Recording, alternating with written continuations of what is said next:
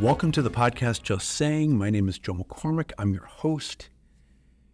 In this episode, we are going to talk about how to speak to many different audiences at the same time.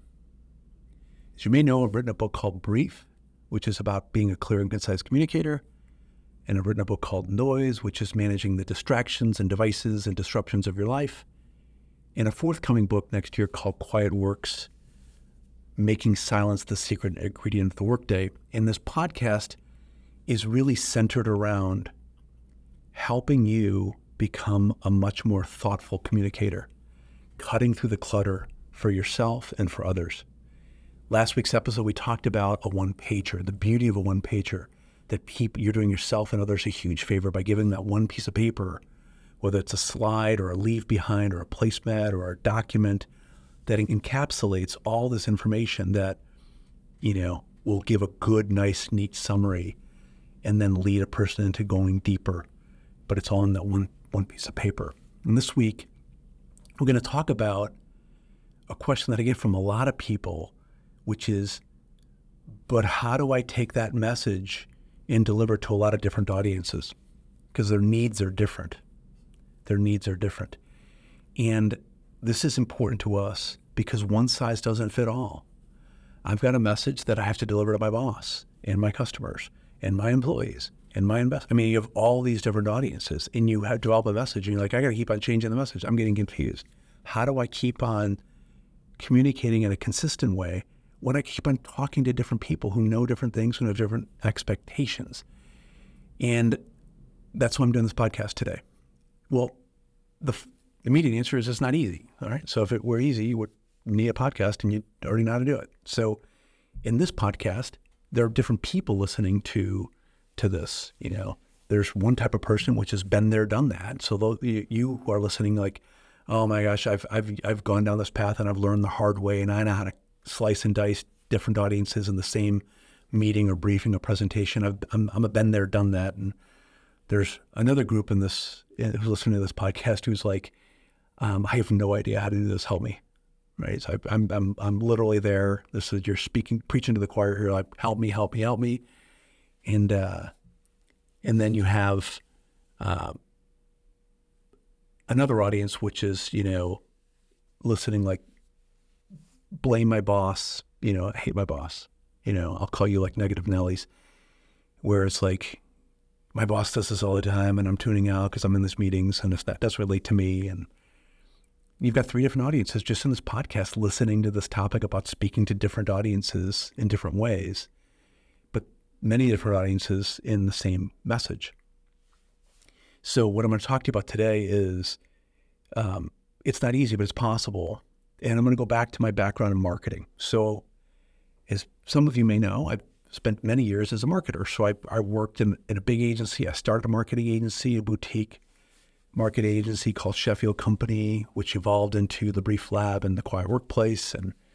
And my business for a long, long time was in messaging and branding. So I would really help organizations figure out what to say at a critical moment. So I did that for many years, many years. And it was fun. And I still do a little bit of it today, but right now I teach people how to do this versus actually doing the messaging for them. But I still have relationships and connections. So people ask me, I do favors for people, and I do some consulting work where organizations like, we got a messaging problem, can you help us? And I'm like, sure. And I'll do a workshop with them and I'll help them do that. And inevitably what happens is they're like, all right, that's a great message, but we have 4 different audiences that we have to take that message to. And how do we, speak to different audiences at the same time? What if they're all at the same place at the same time? And with one person, I have to keep it very high level, but the other person is like, they want to go into the weeds. And people have different needs. Somebody wants to know the details and somebody wants big picture and somebody doesn't even care.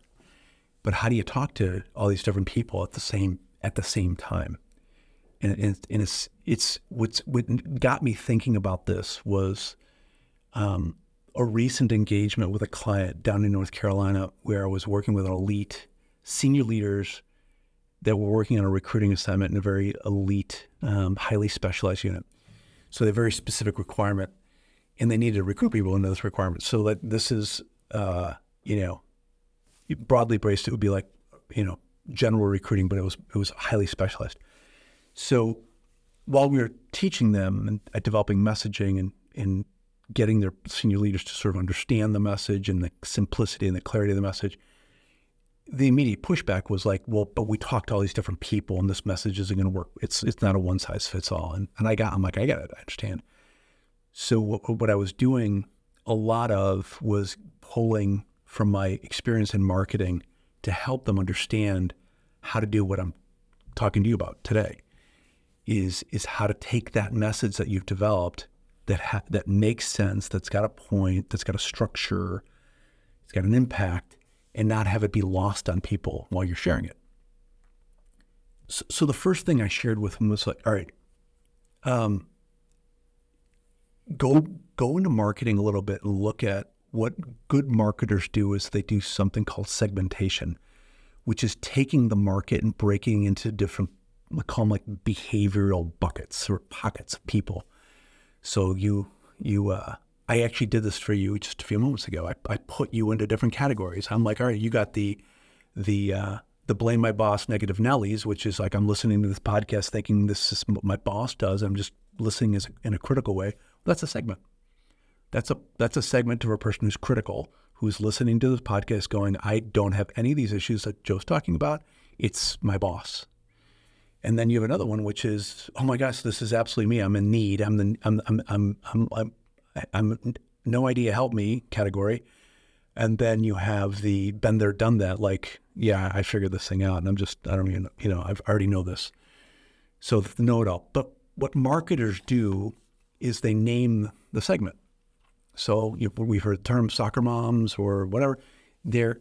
What marketers will do is they'll go, well, that segment has a very specific characteristic behavior. And in this course that I was teaching about, I asked a bunch of questions about their audiences. Because they're recruiting, when you're recruiting people, without getting into the gory details of this particular assignment, they would go into rooms that would have maybe 10 people on a military base and 100 people. They would bring people into a room and they would give a recruiting brief. It'd be like a sales presentation, but try to get people to join. And then I started asking about the people in the room. Now, you can segment a lot of different ways. You can segment by age, you can segment by knowledge, you can segment by interest. I mean, there's a lot of different ways of categorizing people. But with regard to this particular assignment, the issue was, okay, who is going to be submitting a packet and who isn't? And I asked a bunch of questions. And what we ended up agreeing on was that there's basically 3 segments in a room at any given time. There are because I'm a creative person, I just gave them names. I'm like, all right, so one segment is called your up and comers. They're not recruits now, but they will be in 3 to 4 years, whatever the number was. And then the next segment are people that are like, we'll call them mature technicians. Right? So these people that have been around, they're right in the place that you want to talk to them right now. And then the third group is, we're going to call them like end of the road or twilighters. I think the term we use, twilighters, people that are like at the end of their career. Now, that same brief or presentation, each one of those segments has a reason to listen to that. But if you don't tell them before you start, they think that you're not speaking to them. What do I mean? We've got to give each one of those segments a reason to listen. Okay, so in the case of this podcast, it's like, all right, so I'm giving you each one. Okay, so one is I've been there, done that, but maybe you can help somebody who hasn't. The second segment is, oh my gosh, this is me, help me. And the other one is negative Nelly, it's your boss. Well, maybe it is your boss and you can help your boss. If you're different categories of person, you all now have a different reason to listen to the same message. Okay. So tuning out often happens when you're in a meeting, in a staff meeting, and there's different types of people in the meeting and you're speaking to all of them, but you don't address the fact that there's some people that might tune out. Well, why would they tune out? Should they listen? Why should they listen? But you haven't told them. Okay. So what I'm going to talk about right now are I'm going to give you some examples of how to think of segments in this way. So imagine I'm giving a sales presentation. All right. and I'm selling software, just making this up, right? I might say, okay, in this presentation for the next 30 minutes, we're going to talk about my software. And we're going to talk about what the software is and why it was created and how it works and the benefits it has. But generally speaking, in a presentation like this, without asking you to raise your hand, I would often have like the users of the software. I would have the buyers of the software, and I might have the deniers of the software. What do I mean? Well, by the users of the software, this is going to be people that actually day-to-day have their hands on it. So they're going to be driving around all the time. The buyer or the buyers are the people who are going to make the decision, yes. And the deniers are the people who are going to say, don't buy the software, or if we do, I'm going to tell people not to use it. So in each one of these audiences, I'm going to give you a reason to listen. Well, if you're a user, here's how it's going to help you in the day-to-day life. If you're the buyer, this is how it's going to help the organization that you work for. And if you're the denier, here might be some reasons why you would be a naysayer or a detractor, and maybe some reasons to reconsider. Now, if I did that, and that were in fact a fairly accurate categorization or segmentation of the audience, I've given those three different people reasons to listen, which is often missing when people talk. You could do the same thing in, like we talked about, the up-and-comers and mature tech. That's another way of segmenting. Maybe in a staff meeting, you're doing this and it's like, hey, my categories, I'm going to talk for the next 10, 15 minutes. I'm really going to be speaking to you. You might be in one of three places. You might be like, it doesn't affect me. It does. It's my meeting. So tell them who they are in the meeting is the point of the segment. Make sense? The key here, though, is give them a disclaimer up front, not at the end. So if you know who they are, don't ask. Just say, generally speaking, here are the categories. And those people will self-identify into one of those categories that you give them. And if any of the categories are wrong, learn, assess, and revise along the way. Okay? When you're thinking about messaging, and here's now that you know the segment and you've given a disclaimer, what you've also enabled is you to go, in our parlance at the Brief Line, we talk about level 1, level 2, and level 3 detail. If you're going into level 3 detail or deeper detail, you can have a disclaimer saying, I'm going to go into deeper detail for the users now. The buyer goes, okay, I know that you're going deep, but that's not for me, it's for the user. And they stay in the conversation without disconnecting from it because you've already given that disclaimer. If you start talking about pricing or financing models, okay, for the next few minutes, we're going to talk about pricing. Now, this really affects the buyer and maybe a little bit of the denier. The users, you don't need to care, but you do need to care because you know that your boss and your organization is spending a lot of money on this tool. They want you to use it. So I can go deeper, but I'm always trying to keep it so that no audience is peeling out, checking out, tuning out. You don't want to do that. All right. And by having that segmentation, I can start getting into facets or aspects or key points in the message that relate to different audiences without disengaging and disenfranchising somebody else who's listening to it, which is absolutely critical and something that a lot of people miss, without even thinking about it. I think my final thing in this, and I mentioned this frequently in the podcast now, is thinking about quiet to do this work.